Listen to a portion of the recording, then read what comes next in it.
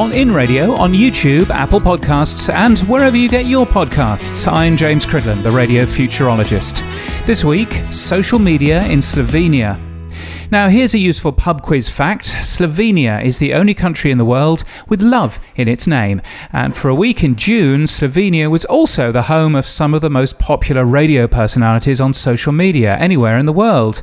Not too bad for a country with only 2 million inhabitants. Well, here's how they did it. Hit radio centres, morning presenters, Tanya and Corrie, were each put on an aeroplane and flown over 2,000 kilometres, one to Sweden, one to Spain.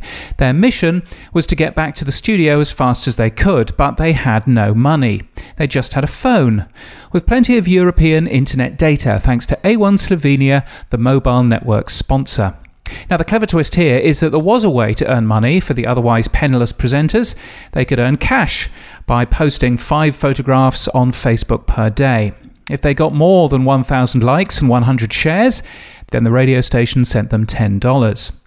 Now, on the way, they were also set daily challenges to make life more interesting. These, of course, ended up being additional social media content. So how did all of this do? Well, a photo of presenter Corrie at the start of the trip got over 293,000 people seeing it. Tanya decided to get a tattoo while in Copenhagen, as you do, from her host, and put the entire experience on Facebook Live. And all the posts did exceptionally, with most hitting over 100,000 views. Among the 71 posts that week on Facebook was Corrie singing for money. And in total, the Facebook page got an engagement level of 230,000. With 50,000 fans, that's a conversion of 453%. And the station has cheekily compared this data to the very socially active Australian presenters Hamish and Andy, who achieved engagement of just 42,400, which is just a 1.7% conversion rate of their total 2.5 million.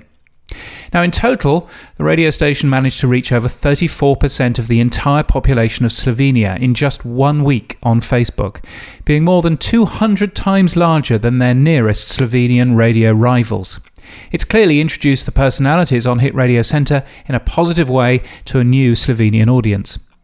Radio features like this one can sound brilliant on the radio and get the breakfast show talent embedded in the entire day's radio output.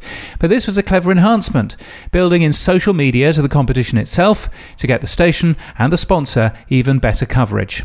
And what a way for the mobile phone network A1 Slovenia to publicise their new European data rates than sending 2 people around Europe using it.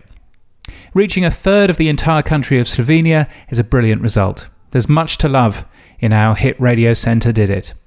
You can get my weekly newsletter at james.crid.land and daily podcast news from podnews.net. And until next time, keep listening.